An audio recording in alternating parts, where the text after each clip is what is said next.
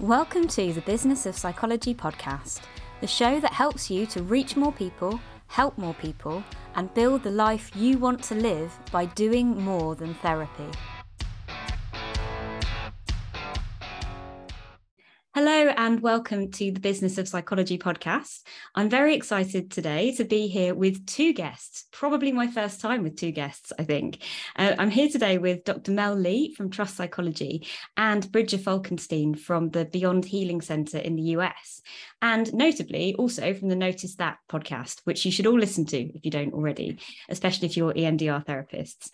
But I'm really excited to have Mel and Bridget here today because they're here to talk to us about somatic integration processing, which is a new model, or it's new to me anyway, which aims to help us to synthesize the other approaches that we might have in our arsenal as therapists. And what I really love about it, it's got a really deep focus on the mind and body connection, and also on the multiplicity of selves.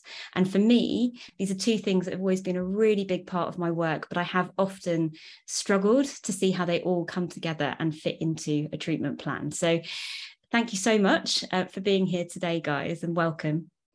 Oh, thank you, Rosie. It's great to be talking again. And Bridget and I have been connecting over this for a while now. So it's lovely to be together and be able to share the integration, how that works clinically, but also, as we hinted at earlier, just in a working together collaboration perspective as well. It's good to have a space to reflect on that.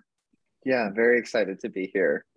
This journey, and I'm sure we'll get into this in some of the podcasts as we go, but even just the collaboration that's emerged between us here in the US and Mel, and the passion that we have, I think, the goals that we're kind of setting together, it's a great thing to talk about on a podcast such as this, where we're talking about the intersection between a deep passion and love and appreciation and a business.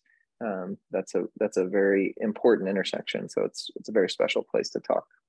Absolutely. And I think we'll probably spend the first half of the podcast thinking about what SIP is and how it might help us as clinicians to kind of deepen and expand our practice. But I do also really want to ask you some questions about the business model and how you got going with this and how you're turning it into something sustainable. Because I know that there will be people listening to this who've got a kernel of an idea for something that could be great, but just can't imagine how to get it off the ground. So let's get into SIP first. I suppose this might be one for you, Bridget, but could you just say a little bit about why you created SIP, why it had to be a thing in the world that needed to exist? Yeah, so here in the US, we have a myriad of professional classifications and license types, and I know that's similar across the world, but for us here in a private kind of business situation, there are these boundaries that exist between the professional identity of these various disciplines. And when a model or a theory comes out of one of these disciplines, there's this strange, timidity across the aisle of like, well, do we use this or do we not use this? How do we talk about it in our way? What's the kind of standard or the guidelines of how to do that? And I think that's where we started to see a kind of explosion of burnout and siloing and isolation, because in that timidity or that the lack of guidance on which direction to go with the content or with the theory, or how do we actually put this into practice, we found the need for psychotherapists or the need for counselors was just crushing, with such a lack of community identity. So Beyond really, SIP is just a facet of Beyond, but the reason SIP came out of that kind of pressure was to help people understand their work, help people understand how they could continue their work in this landscape of, such a diverse theory and technique kind of reality, and what to do about new learning that comes out, or new theory or new ideas. That's something that in our graduate trainings is not frequently talked about. We're typically looking at content that's, 20, 30, maybe 10 years old, but we're not really taught about how to synthesize the material, let alone how to make sense of new ideas. Are there new ideas, or are they just kind of repackaging some really old wisdom? So that's kind of where SIP came from. More specifically, we're integrating attachment and neurodevelopmental theory, somatic psychology, and the neuroscience of memory. And those are not just a random plucking of theories. Those are from a very detailed literature review of traumatology and what kind of makes change possible in the field of trauma. That's really interesting. So it sounds like you kind of noticed or felt an identity crisis in therapists in your community, and trying to solve that problem led you to creating something to help people almost, hang their experiences together so that they could work and feel confident that they were working within a framework that made sense within the evidence base. And I found that really interesting to listen to, because I do get the sense, and Mel and I, obviously, we've come up through the same system, so you probably picked up on this as well, but almost like new stuff is a bit of an existential threat sometimes. And there's a really big distrust of new therapies when they emerge. And you're right, we still think of things like ACT as being quite new. And I'm reading ACT textbooks from the 80s. They're older than me, some of them. And so I think, I can really understand the need for that. Mel, what was it that drew you to SIP? Because I think you were just getting into it when we had our last conversation. That's right, Rosie. I'd been listening to notice that for a number of months in the run-up following my EMDR training. But it's really interesting to hear you give that history, Bridger, because I knew elements of it, but I don't think the full picture, because my experience of using SIP regularly in my clinical work now has offered what I think Bridger and his colleagues hoped it would, in that my identity feels a lot more integrated now as a therapist. And it's actually, ironically, easier to do trauma work with all the complexity, because you've got a synthesizing framework.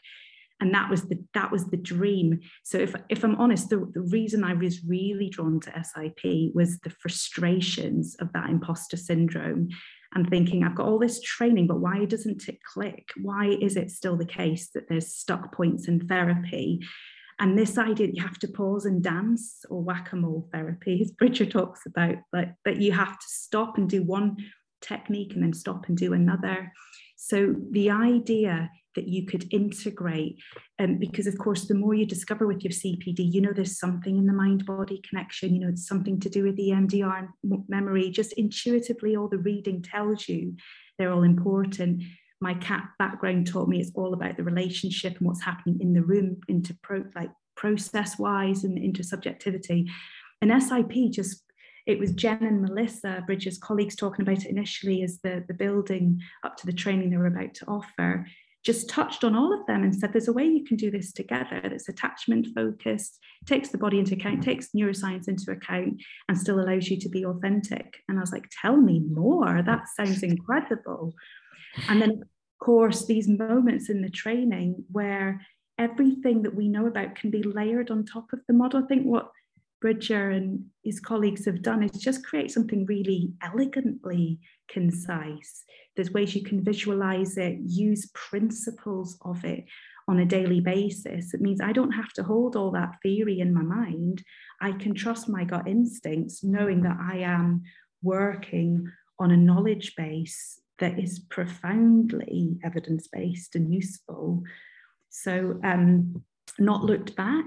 And that's where our excitement in collaboration comes from, because I thought, how can I get more involved in this? Because the world needs to know that this is possible. I love that. And that excitement is really rubbing off, because it's putting me in mind of, I've got this really lovely and also talented, I think, coaching client who came to me really upset recently, because she felt like in the therapy room, she wasn't doing anything evidence-based. She was just being. And just to let that land, she was criticizing herself for just being. And we kind of explored that. And everything she said, I was like, there is an evidence base behind all of these things. It's just not integrated in your mind yet. And it was funny, that was only a few weeks ago. And then I watched your webinar and I thought, oh, this would really, really help. And I know as a clinician, I've been there many times myself, where I've come out and thought, what did I do there? Did I do anything helpful?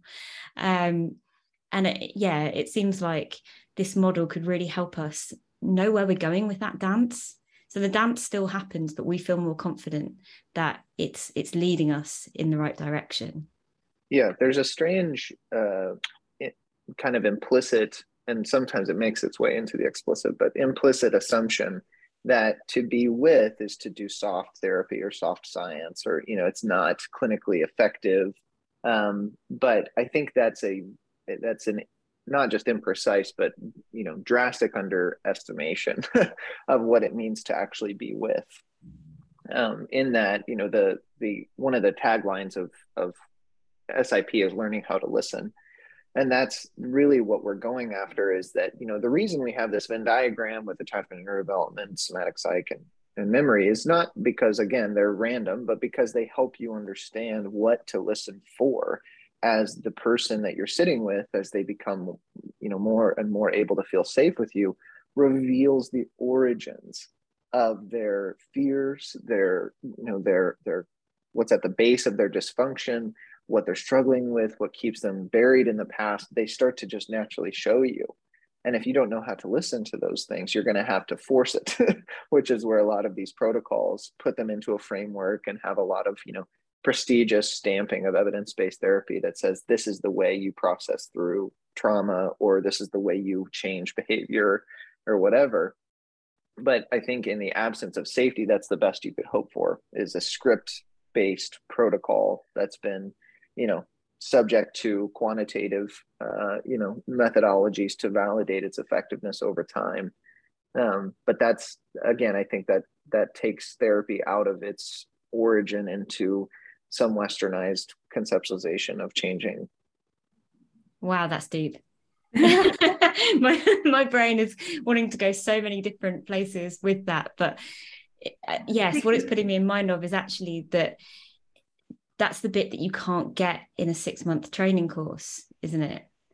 The bit that actually allows you to really deeply listen and be with somebody is almost, well, it is certainly in my mind the biggest skill, and the thing that has to become part of you, and why we're a vocation and not just a job. You have to be in community that believes that, for that to actually take root. This type of identity development can't happen alone in these asynchronous, like, I'm just going to take over these next 2 years, I'm going to take 3 or 4 trainings that are just random, or I think they're related, but I don't know how they integrate. Like, that's where Beyond is so much more than SIP, because we have a community that we're actively cultivating to, help embody the wisdom of the trainings that we put together. So I couldn't agree more. There's something so deep about the learning from the clinical application as well, and having these ongoing discussions around, so in my attempt to embody that SIP principle, this is what happened, and it was so effective that to share that back, it just builds on the confidence that what you're doing is more than just theory. So as Bridget was talking there about the core kind of tenets underlying it as well, about how to, these intangible things about how to listen, I suppose the way that I sit with it now is because there's such a deep emphasis on safety in the room, which again, all of these core models emphasize deeply is underlying all traumatology. And we know that, from our CPD, we know that from a knowledge base, but how do you live that in the room is being in tune with the other. If there's any facial expression, physical movement, indication in my body that something's not safe or something feels now threat-based, to just almost put all tools down and spend all of those next process moments re-establishing that safety is what you're allowed to do with SIP. And I think previously, like you described, Rosie, you'd come out of sessions before knowing this theory and thinking, I think I did something useful there, but I couldn't articulate what it was, or I'm almost embarrassed in supervision to describe that we didn't do any techniques this week, when actually you're doing the most profound thing, which is to allow another embodied person to feel safe and co-regulated with you. But you do it much better when you've got the permission to do it, because you actually all about permission. You'd stop talking and actually allow your body to offer the safety, which up till that point, it's like silence means you're not doing anything from other modalities. Yeah, absolutely. And especially, I don't know why I did this really, but I once downloaded a template for my clinical notes because I was feeling anxious that I wasn't putting the right things in. And the main section was techniques used. And oh my gosh, the guilt when I had nothing to put in that box. Because often, I would have stuff to put in it, but some sessions I'd have nothing to put in it because all I'd done was listen, really. And I'd always had clinical supervisors who have been very supportive of that, but there was still this nagging feeling, oh, I'm not doing CBT, I'm not doing EMDR, I'm not doing ACT. What am I doing? And I think SIP answers that question a lot of the time when you look into it. So you started to talk a bit, Bridget, about the kind of theoretical underpinnings. I'm curious, actually. So you've mentioned sort of neuroscience and neurodevelopmental attachment and all of that stuff. What was your kind of background that brought all of that to the forefront of your mind at the right moment? Yeah. Well, that's a large question. In my professional training in my undergraduate degree was in clinical and behavioral neuroscience, and so that's a psychology emphasis. But I studied that alongside a double major in sociology, and so that's what really began my fascination, or I guess formalized my fascination, because before that I was deeply interested in humans creating culture, and anthropology and linguistics was always really interesting to me.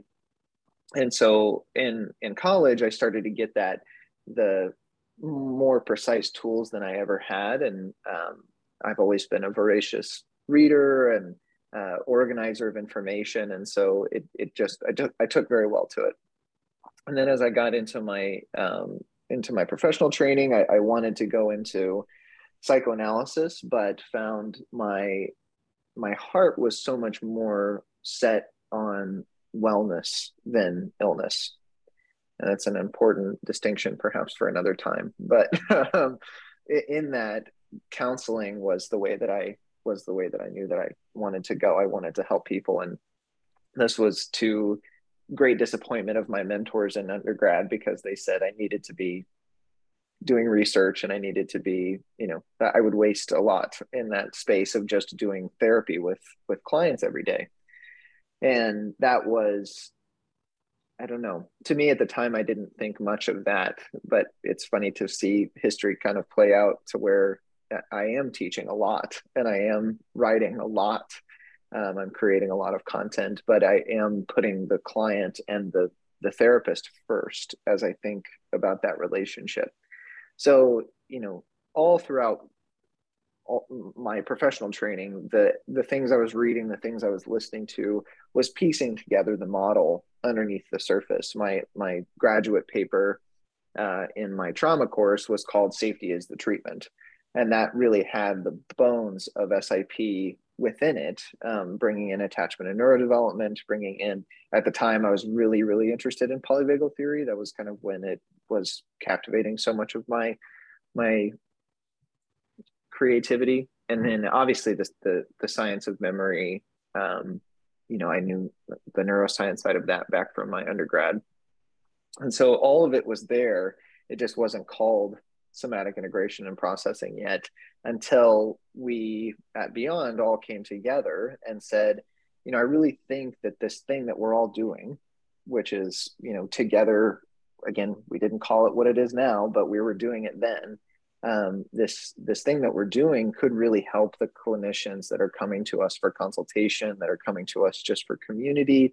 Like, what if we actually put this together? And we'd already been doing the podcast for a while. And so we had some inkling of an idea of what it would look like to put together this training. Jen and Melissa had already been doing EMDR trainings for years. So we had quite a few templates from the old world, if you will, that would help us put together this training. And then, it just it kind of took off from there. As soon as we put together the slideshow, and I mean, people showed up to take it. So I love that. And I'm not surprised, because what it sounds like you did there was you identified a need because you had that need. So in a sense, at the beginning, you were your own kind of ideal student, which means you're able to speak to that need. Often that's the best way. Having that bit of lived experience behind helps you understand what people really need from you, and you created the training that met the need. So I'm not surprised that lots of people are really keen to take it. So then let's dive into the model in a little bit more detail, because Mel, I really loved on the webinar, you described SIP as helping to unleash your therapy ninja. And I really loved that. And I think it really speaks to that feeling when therapy's going well and you feel like all your synapses are helping you to find the right thing for the client. And I love the idea that SIP can help us feel like that more often. So could you just say a little bit more about how SIP helps you to feel like that in the therapy room? Yes, and I had such anxieties as well about using the term ninja. But I think in speaking to Bridger, this is what's so wonderful about collaboration and coming from a similar place in what you're trying to achieve longer term, is you can play around with ideas and you trust that in the intersubjective space between, because of course this doesn't just exist in the therapy room, does it? It exists across the board in all collegial relationships. And Bridger, with humans, just in general, human beings. Yeah, that's right. And you modeled that beautifully in the SIP1 training as well. So that those initial interests about this is not just going to help professionally. Oh my goodness, this is just kind of about understanding human relationships and behavior. So there's, I suppose, it's the permission giving of a model that there's been significant synthesis and work, as Bridget's been describing, at that theoretical synthesis level. Your evidence-based therapist podcast is the tagline, we read so you don't have to, because there is a huge trust in the bringing together of minds that we're doing more than just what an individual would be able to create. And there's something so deeply profound about that. I think when you and I spoke before, Rosie, about trying to live your values within your practice, there could be something so isolating or self-doubting about being in a room, even if you've got colleagues around you. And because the work we're doing with chronic pain in particular is about team working and how you genuinely bring people together with a case conceptualization or a formulation that is truly integrated, not that you just pass it on to one person after that person's finished their piece of work. So there's something in the principles of SIP that just spoke so deeply, that allow you to position yourself in the therapy room and with others with such sort of honest authenticity that it feels like you're doing therapy from your gut, because you're able to trust. I think the key word is trust. And that's what's been so magical. I've had very emotional moments in our kind of evolving collaboration with Bridger and the team, that just like, oh my goodness, when you meet others that you can trust in and trust that what you're trying to do together, even if you might have different opinions or different ways of coming at it, different experiences, there's a deeper journey that you're on. And I'm able to channel that and take that into client work as well. So there's something in that permission giving that then you trust the client's system in a way that this person knows more than any technique is going to.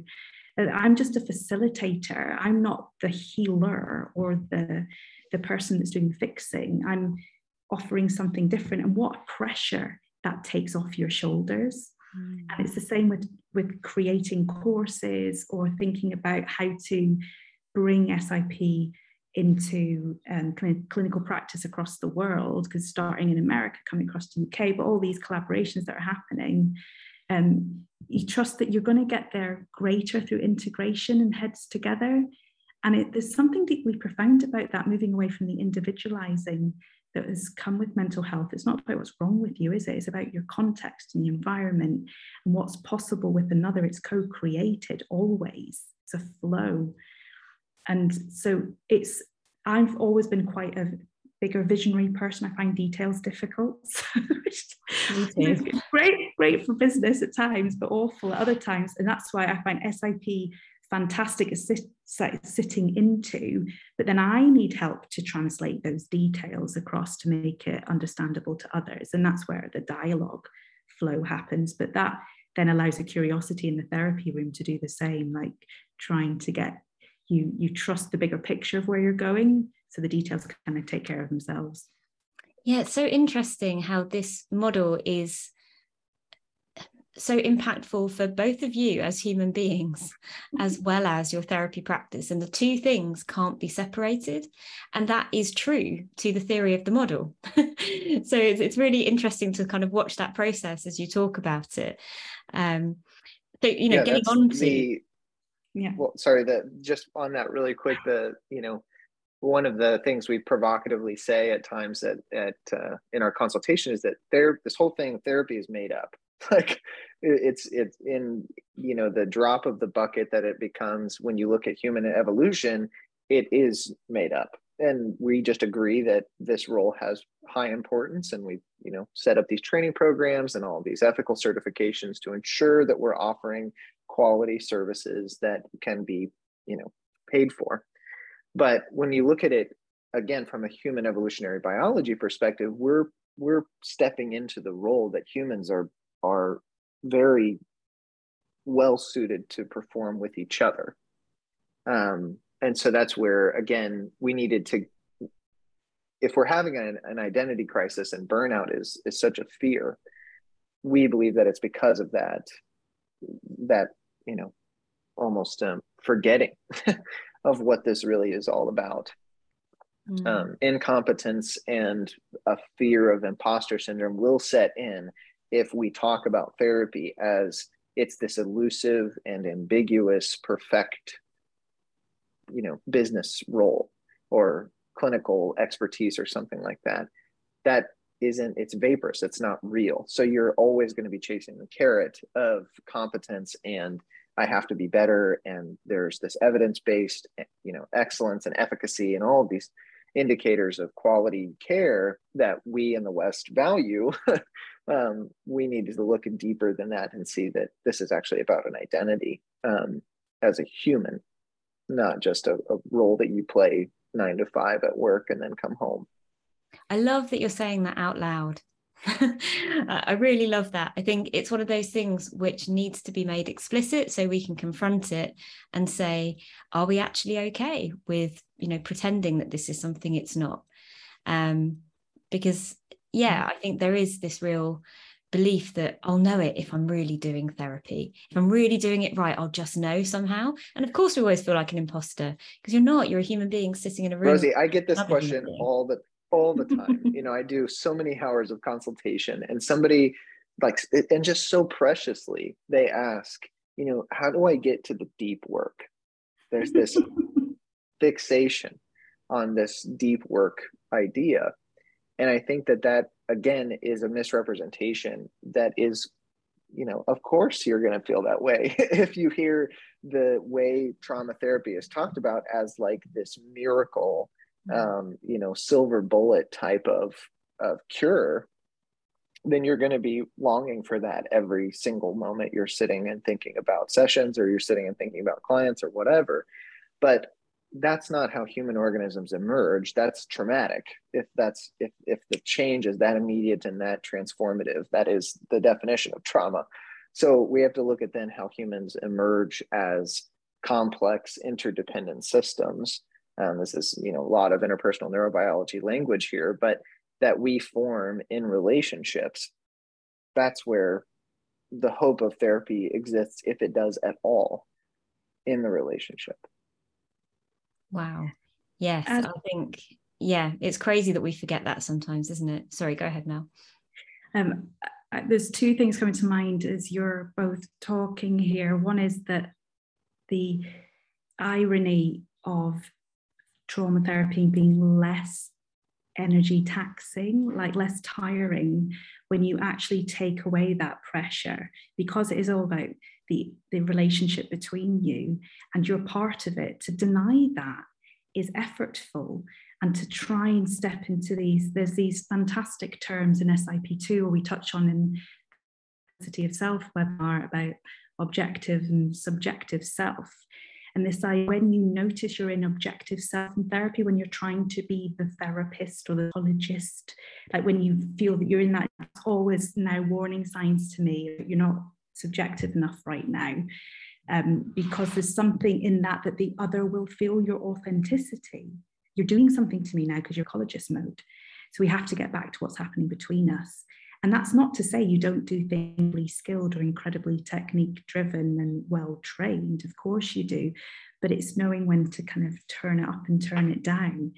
Because knowing the depth of the co-creation, especially with kind of attachment theory and neurodevelopment, and the way that SIP talks about the different levels of the triune brain, like you talk about compassion focused therapy and other approaches, we're really looking at the core way the brain is structured here, means that if I know I've got somebody that's been through highly complex trauma, that there's developmental there, then we can guarantee that trust and safety are tested from day one in the room all of the time. And anytime there's any hope, we're going to get a downpour again of like checking on safety, because that's what you've needed to do. So SIP offers predictability there as well. So when those moments happen, you don't panic as a therapist and say, I've done it wrong, or I went too quickly. There you go. Of course this has happened. You're trusting the safety of our relationship here. You were always going to do that. So we can lean into it, and it allows you as a therapist to just hold quite a containing position. And I found that so helpful from an energy perspective of like, yeah, well, you do have an impact on me and I have an impact on you. That's just life. Like, so let's not pretend it's not when you leave this room. And it gives you a formulation as well for why you have to take self-care seriously. You know, I don't always love the term self-care. And I think that, you know, often people have a false idea about what that means. But things like, I mean, it's not just therapy work. Even when I'm doing coaching or teaching, I feel my body takes on other people's anxiety, whether I'm helping them with their business and they're anxious about, you know, will this work? Or whether, you know, I'm working with somebody on deep-seated trauma, I always feel it really in all of my muscles and my body. So I have to schedule in to go for a run in the middle of the day. You can see I've done that. And I have to do that because I have to release that energy before I can take on more of any sort. And I've always felt guilty. But actually, the way that you were talking just there, I was like, I shouldn't have to feel guilty about that, because that makes sense. And you're formulating both people, not just one person. Yeah. And that's of really course, you're going to feel all of those things. And I think in self-care, what is so sadly missed in our fixation on state change self-care, where, oh, you need to just let go of this stress and you need to, you know, figure out how to leave your work at home, etc. We completely omit trait change self-care, like any of this deeper work that you are to be, you know, doing as a human, not just as a therapist, but what our process is as humans to become more whole as we grow older and become more, you know, that's where wisdom comes from. And we organize communities that flourish in that perspective. So are we doing anything that helps illuminate what the course of both state change self-care and trait change self-care would look like? And that's what I think SIP holds just in its DNA is, you know, so often when people come to take the training, they'll say that they came thinking about their clients, but they left thinking about themselves.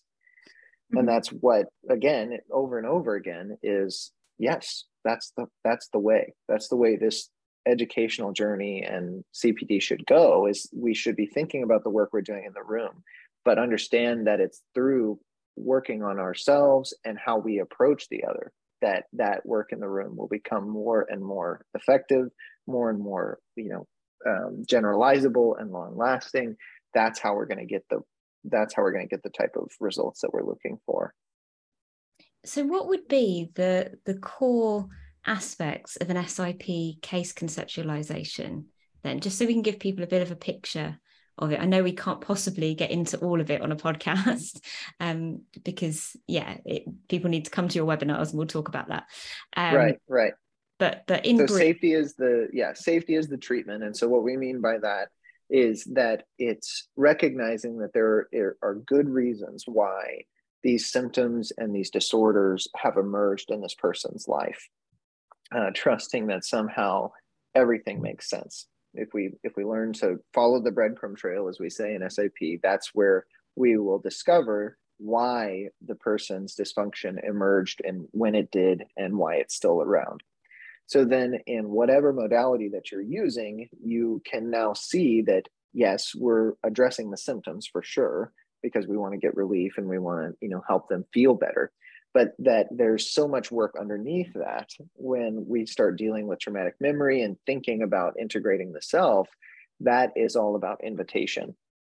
We can't, I can change your felt sense of depression and anxiety, but I cannot do to you what will change your character, like in a way that actually integrates yourself and, moves you towards wholeness all the more meaningfully.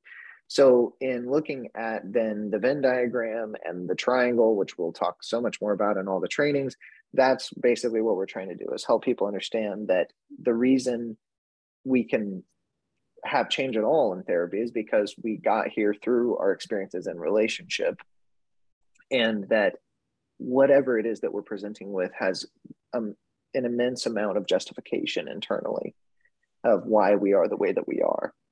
And that's going from the most obvious symptoms or behaviors or character traits or personality traits to the most simple way of holding tension in the right side of your neck. All of these things have a meaningful backstory that somehow emerges in one's felt sense of absence of safety and connection. And if we have had experiences of safety and connection, then we're more resilient to trauma moving forward. Of course you are. Like, you have resources that when you yourself are depleted, you can fall back on those templates of being resourced in the past or go back to the relationships in real life. And of course, you're going to be more well-suited to handle adversity in the present. So, Mel, I don't know if you'd add anything to that, but yeah, those are what come to mind when you asked about core principles in a few minutes.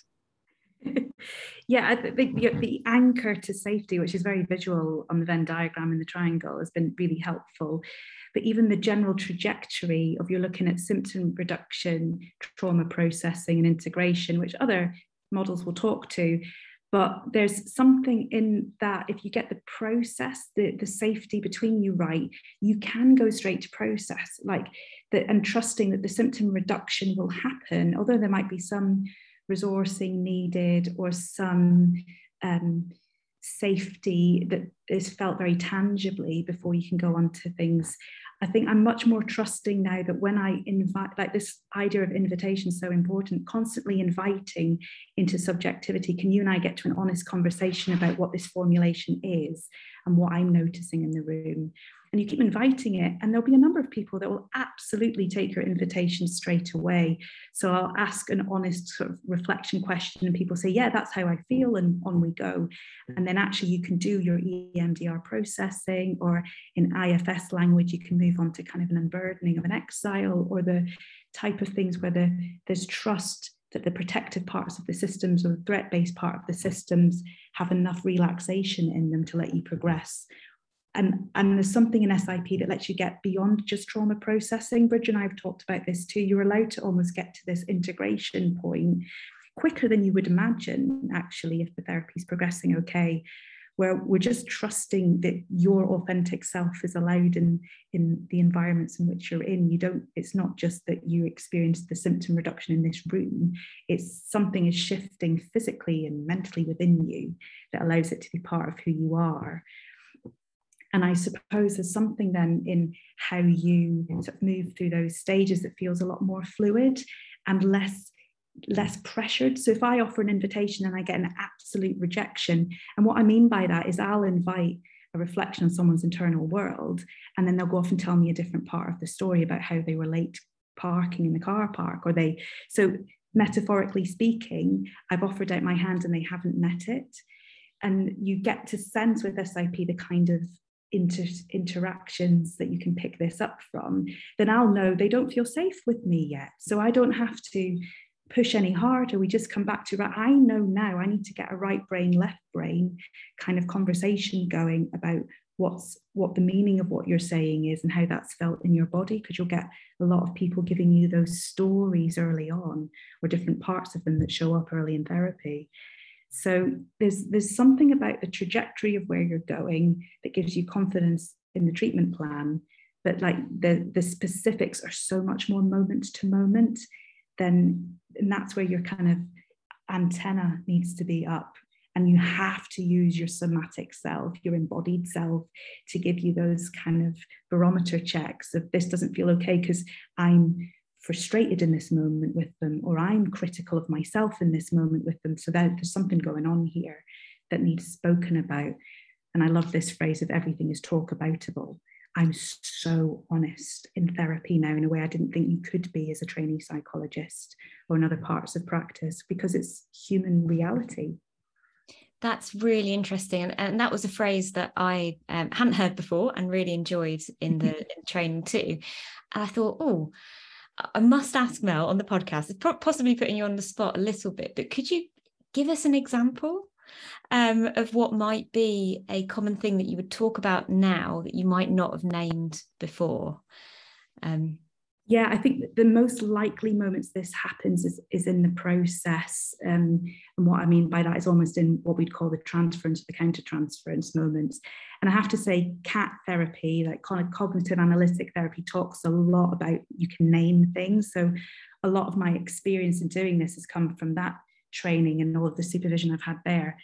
But it's moments like a client was talking to me earlier last week, and she was in a sort of storytelling mode, in the sense of she needed to give me the background information to what was happening in the moment. And we talked about this before. And I said to her, you recognize that we're doing this again right now, so I can hear what you're telling me, but why is it important to share this with me right now? So it's as if you're getting out of content and into process as often as you can. That's the invitation to intersubjectivity. But deep, deep trust that I'm not criticizing her, or I'm not pressurizing her to say, holding a mirror up that will be embarrassing, just to say, when you're in storytelling mode, I cannot understand where you're going with this. Or and I wouldn't call it storytelling mode unless we come up with that language. But the impact, trusting that if you feed back the deep impact on you that's legitimate, it will take you somewhere profound. So I love that you're telling me this. I get that you want to share the context, but when you do that, I lose track of what's really meaningful to you. And doesn't that remind us of other times in relationships that you've told me about before, where you feel you don't really connect with people, you're always giving them something rather than genuinely being vulnerable? This is happening between us right now, I think. And always inviting it, because there's times when I'm wrong, but when I'm wrong in what I offer, it leads to another conversation. So, and I think it's incredibly brave and courageous as a therapist to say things, or when there's a physical move or an eye contact shift, I will comment on physicality. I noticed you moved at that point there, just what happened. You don't have to overinterpret it, because you're probably wrong, or you're getting too objectifying. But it's every moment is communication. Mm-hmm. I think in that other conceptualizations have language to this of like sometimes challenging is a concept that other modalities will talk about. And that I want to make clear is not what Mel just talked about. Like challenging, again, is an objectification inherently. It's saying, I feel you doing this, but we don't say it like that. We say like, see, you're doing it again. Or like we hold up this, inherent contradiction that we see, and we expect the client to understand that contradiction and know that, oh, dang it, I did it again, or whatever. But I think that what in SIP, everything is talk aboutable, what that is really getting at is that, just as Mel said, every moment could be put into language. Literally every single piece, from whatever you're going through. Like if you find yourself zoning out in session, you can talk about that in session. If you find that there's a rupture relationally, and you don't get to process it until the session's over and then they leave, and then the next session you come back, you can talk about that then. I think another piece that was coming up as Mel was sharing her example is, these clients that seem to tell you the same story over and over again. This is really common in trauma processing, where you'll get somebody that is pretty paranoid in relationship, and they, may have quite a bit of experience of being or of feeling hurt by another person, or like somebody else doesn't get them, and they'll just be looping on this story. How do you make sense of that if you can't talk about it? Like, what do you want to tell me? And coming back to the story again, because I've heard it a number of times. And even if they say, oh, I'm sorry, I didn't realize I was doing that again, like, you can press into that even farther and say, like, I think a part of you does know. Because it seems to come up multiple times. So let's be curious about that together, of like, what does it feel like is the intention of sharing that story again, as we were processing something unique before, but we seem to just find our way back to this old story. What do you make of that? And we can, again, just process that together. I have to say as well, when it happens, when you're on the receiving end of it, so in my own therapy experiences, if I've been on the receiving end of that, or if Bridger and I are having a conversation and discussing things, and he gives me some intersubjective kind of comment on what's happening between us, or I do the same with him, there's something so deeply attuned about it.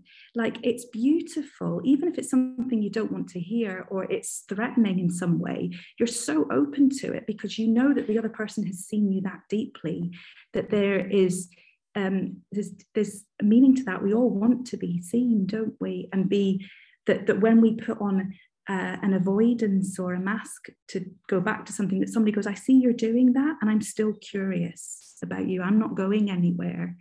I'm allowing this moment to happen between us, but not in the way it happens with others. And that's a transformative experience if someone can give that to you repeatedly in therapy, which is what we try and do. Yeah, it's funny Mel, when you just mentioned that. Oh, sorry. I was just going to say that it was putting me in mind of my experience of personal therapy as well, and that those were the more powerful moments. And the power certainly did not come from some of the techniques which we tried out, which weren't so successful. Yeah, we get questions about this in the trainings a lot of, does this work virtually across Zoom and things like that? And I think this collaboration is an excellent testament to that, because I've never met Mel in person. Oh, one day, Bridger. Yes, one day, but I've never met you. Room. Yeah, I've never met you, and I still feel like I know you, and that I can pick up on things, and that I notice things, and that you notice things about me. And so I absolutely believe that you can work this way across, Zoom or different, telehealth settings. It's just learning to pay attention to the breadcrumbs when you see them. Absolutely. That's so interesting. And there's a million questions I could ask you about the model, but I am going to force myself to stop. And instead, I'm going to ask you, like, how are you getting people trained up in this model? It's obvious it's a message that needs to be spread. What's the plan for getting this out to more therapists? Do you want to start on that, Bridger, given that they all started with Beyond? Yeah. So it really is an organic process that we hope will just catch on in different communities that will find it relevant. Like, that's really what we're desiring to do, is build community for therapists, so that we can continue to evolve the model and make it meaningful and relevant to the people that need it. It's not like a book sale, like series that we're going on trying to get sales for this thing.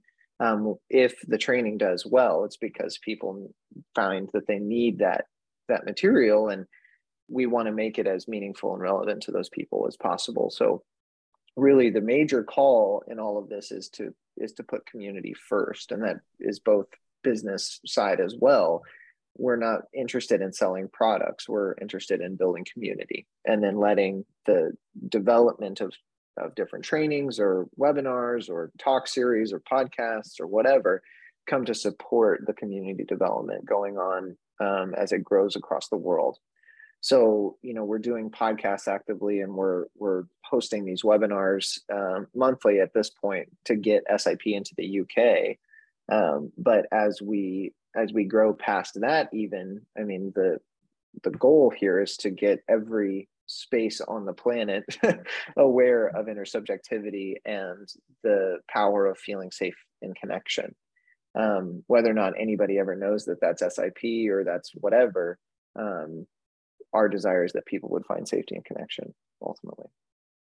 Okay, that's interesting. So, just to ask a few kind of businessy questions. So is SIP a trademarked thing, which you're then going to control everything that comes out of it, or are you releasing it in some way? So it's technically intellectual property. It's not formally trademarked under any type of, legally enforceable action. But that to me is consistent with the desire that says, I don't care if you like call it yours and want to take it farther than we can. That's the whole point of this thing. So please do like take ownership of it and take it farther than we could on our own. Because the model inherently changes with every person that comes to use it. So to ratchet that down to try and maintain some semblance of control, which is, I think, a fantasy, that through that we would rip away the power of the model. So really it's about, yes, like please take it and let's practice it together and let's figure out how to get it into schools and into hospitals and into, because it's not about the money, it's about the change that it can bring. I think that's very much how it's been sort of modeled in the time that Bridget and I have known each other. So it was originally advertised as a kind of 3-day SIP1 training on the back of the Notice That podcast. And then the follow-up training being another 3 days. I know Bridget and his colleagues have developed it into a longer sort of online program that you can do over a period of time with supervision or consultation. But this idea of connecting with the team and Bridget and being able to think about, well, I think people in the UK would love this. How do we talk together? Asking the questions you just asked, Rosie, about intellectual property, like what do we do together? And actually really doing it collaboratively means it can evolve with all the influences that are there. So I know Bridget's going to have to head off soon in this conversation. Yeah, I do hope that we can come back because I do hope we can come back on the podcast sometime, Rosie, because there's so many things to talk about with the business side. We have a model that we call subjective business, and it's it's supported by an acronym of invite, acknowledge, see, and collaborate. And so I would love to come back and talk through that together with Mel and to really help people feel invited to a way that puts community development and the meaning of relationship first, and then lets content development come and support that. Because I think we're all, in making this a business devotion, we're wanting to both gain personally and professionally from our commitments and the work we're putting into this. But the way to do that is not just to sell products. I know that sounds counterintuitive to some, but it's really about putting relationship first, and then letting the creativity that emerges organically, and again, akin to evolutionary biology, like why it would do that is because we do that together when we build communities. We create things that support one another. That's worth paying for. That's worth investing in. So that's Absolutely. A short little piece, but I'd love to come back and talk about that. We'll definitely have you back on to talk more about that. Such a good example of values-driven business. And thank you so much for your time talking to us about the model. I will ask Mel a few follow-on questions about how people can get trained up in the UK, but I'll let you go for your client. Thank you so much, Bridget. Thank you so much. Yeah. Bye. See you all. Bye. Right. So Mel, I know that there are going to be people listening to this who think this is for me, I need to get involved. How do they get involved? So what Bridget and I have talked about is to make it accessible, because as we've talked about, there's a lot of concepts here to bring together. And there is a philosophy of care here that it doesn't have to be psychologists or particularly trained therapists. Really, safety and connection with others is a universal human trait. But I get that to translate some of this into other professions is an ongoing sort of work in progress. So Bridget and I have offered 2 free webinars up till now. There was one in June, one in July, with just taking a theme from SIP. So we started with working somatically, we do multiplicity of self, Those recordings are free. If people email info@trustpsychology.co.uk, we've got copies of them, but Bridger's also got them stored on the Beyond Healing Centre online community, which if people get in touch with us, we can point you towards. Anyone can join that community. It's a forum, discussion board, the talks are posted on there. But then this all leads up to a 1 full day training on Zoom, which is a paid event on Saturday, the 1st of October, from 10 in the morning till about 5 in the evening. Bridget's very kindly going to get up early for the time difference. Oh, bless him. That'll be so early. The reason we want to do that is to show this interaction between him and I on how you bring the theory in, but also show the clinical application. So we've tried to make the webinars up to now quite case study based as well. There's a particular client I've got who's given consent for us to talk about his case and how just applying these principles has been so useful for his chronic pain in particular. So we'd love people to come to the webinars, get a flavour of it, and then, join us for the full day training if you can. But we will run more, Rosie. I think the idea of the community is that this is an ongoing dialogue. I've already had people reach out to me that know about EMDR or CAT in the UK and want to be part of this moving forward or develop it for, there's no kind of SIP for pain model yet. We're developing that in collaboration with Bridger and his colleagues, and there'll be multiple other iterations of that, won't there, for variety of other presentations. So get involved, people. You could be part of something really exciting. Yes, it sounds like there's a real movement, and my brain is obviously going to, how can we use this in the perinatal space? So many ways, so many ways. So yeah, very exciting. I'll definitely be at some of that training going forward.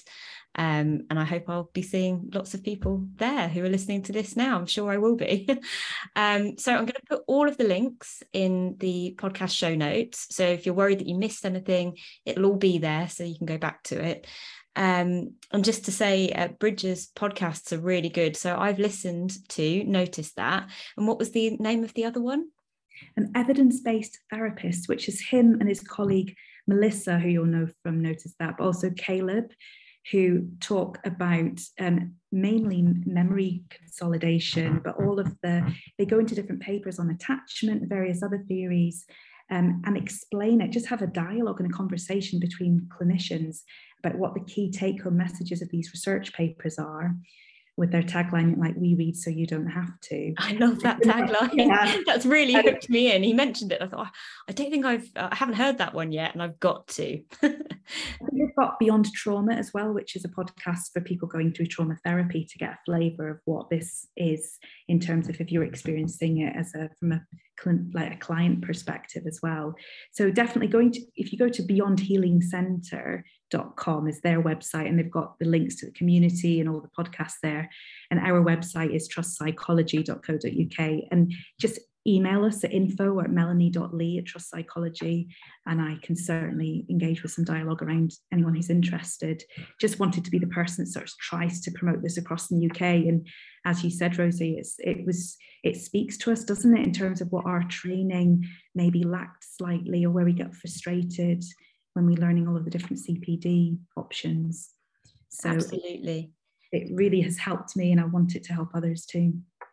Fantastic. Well, thank you so much for coming on the podcast again, Mel. You've now reached friend of the podcast status. Such an honour, Rosie. Thank you so much for the work you're doing. If it hadn't been for me listening to your podcast, I would have never emailed Bridger. So thank you so much. It was the confidence to reach out to like-minded people. So it's all part of a bigger picture, isn't it, of integrated working and helping each other out. Oh, absolutely. I'm very pleased to have a small part in that. Before you go, I just wanted to remind you that we are making some big changes at the moment to Psychology Business School and the Do More Than Therapy membership. Don't worry, all the changes are very positive, and we're going to be bringing you more value, more content, more templates, pretty much more of everything.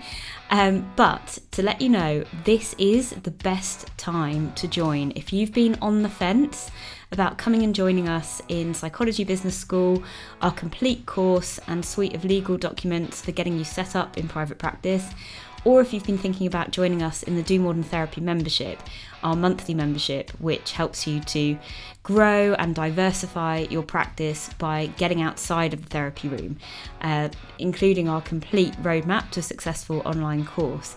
If you've been thinking about either of those things, now is the best time to join, because you will get the best price and you're still going to get everything that comes with the changes that are coming in the next few weeks. So if you're on the fence at all, jump off the fence and jump in and join us. We're over at psychologybusinessschool.com. Do come and take a look. I look forward to seeing you there.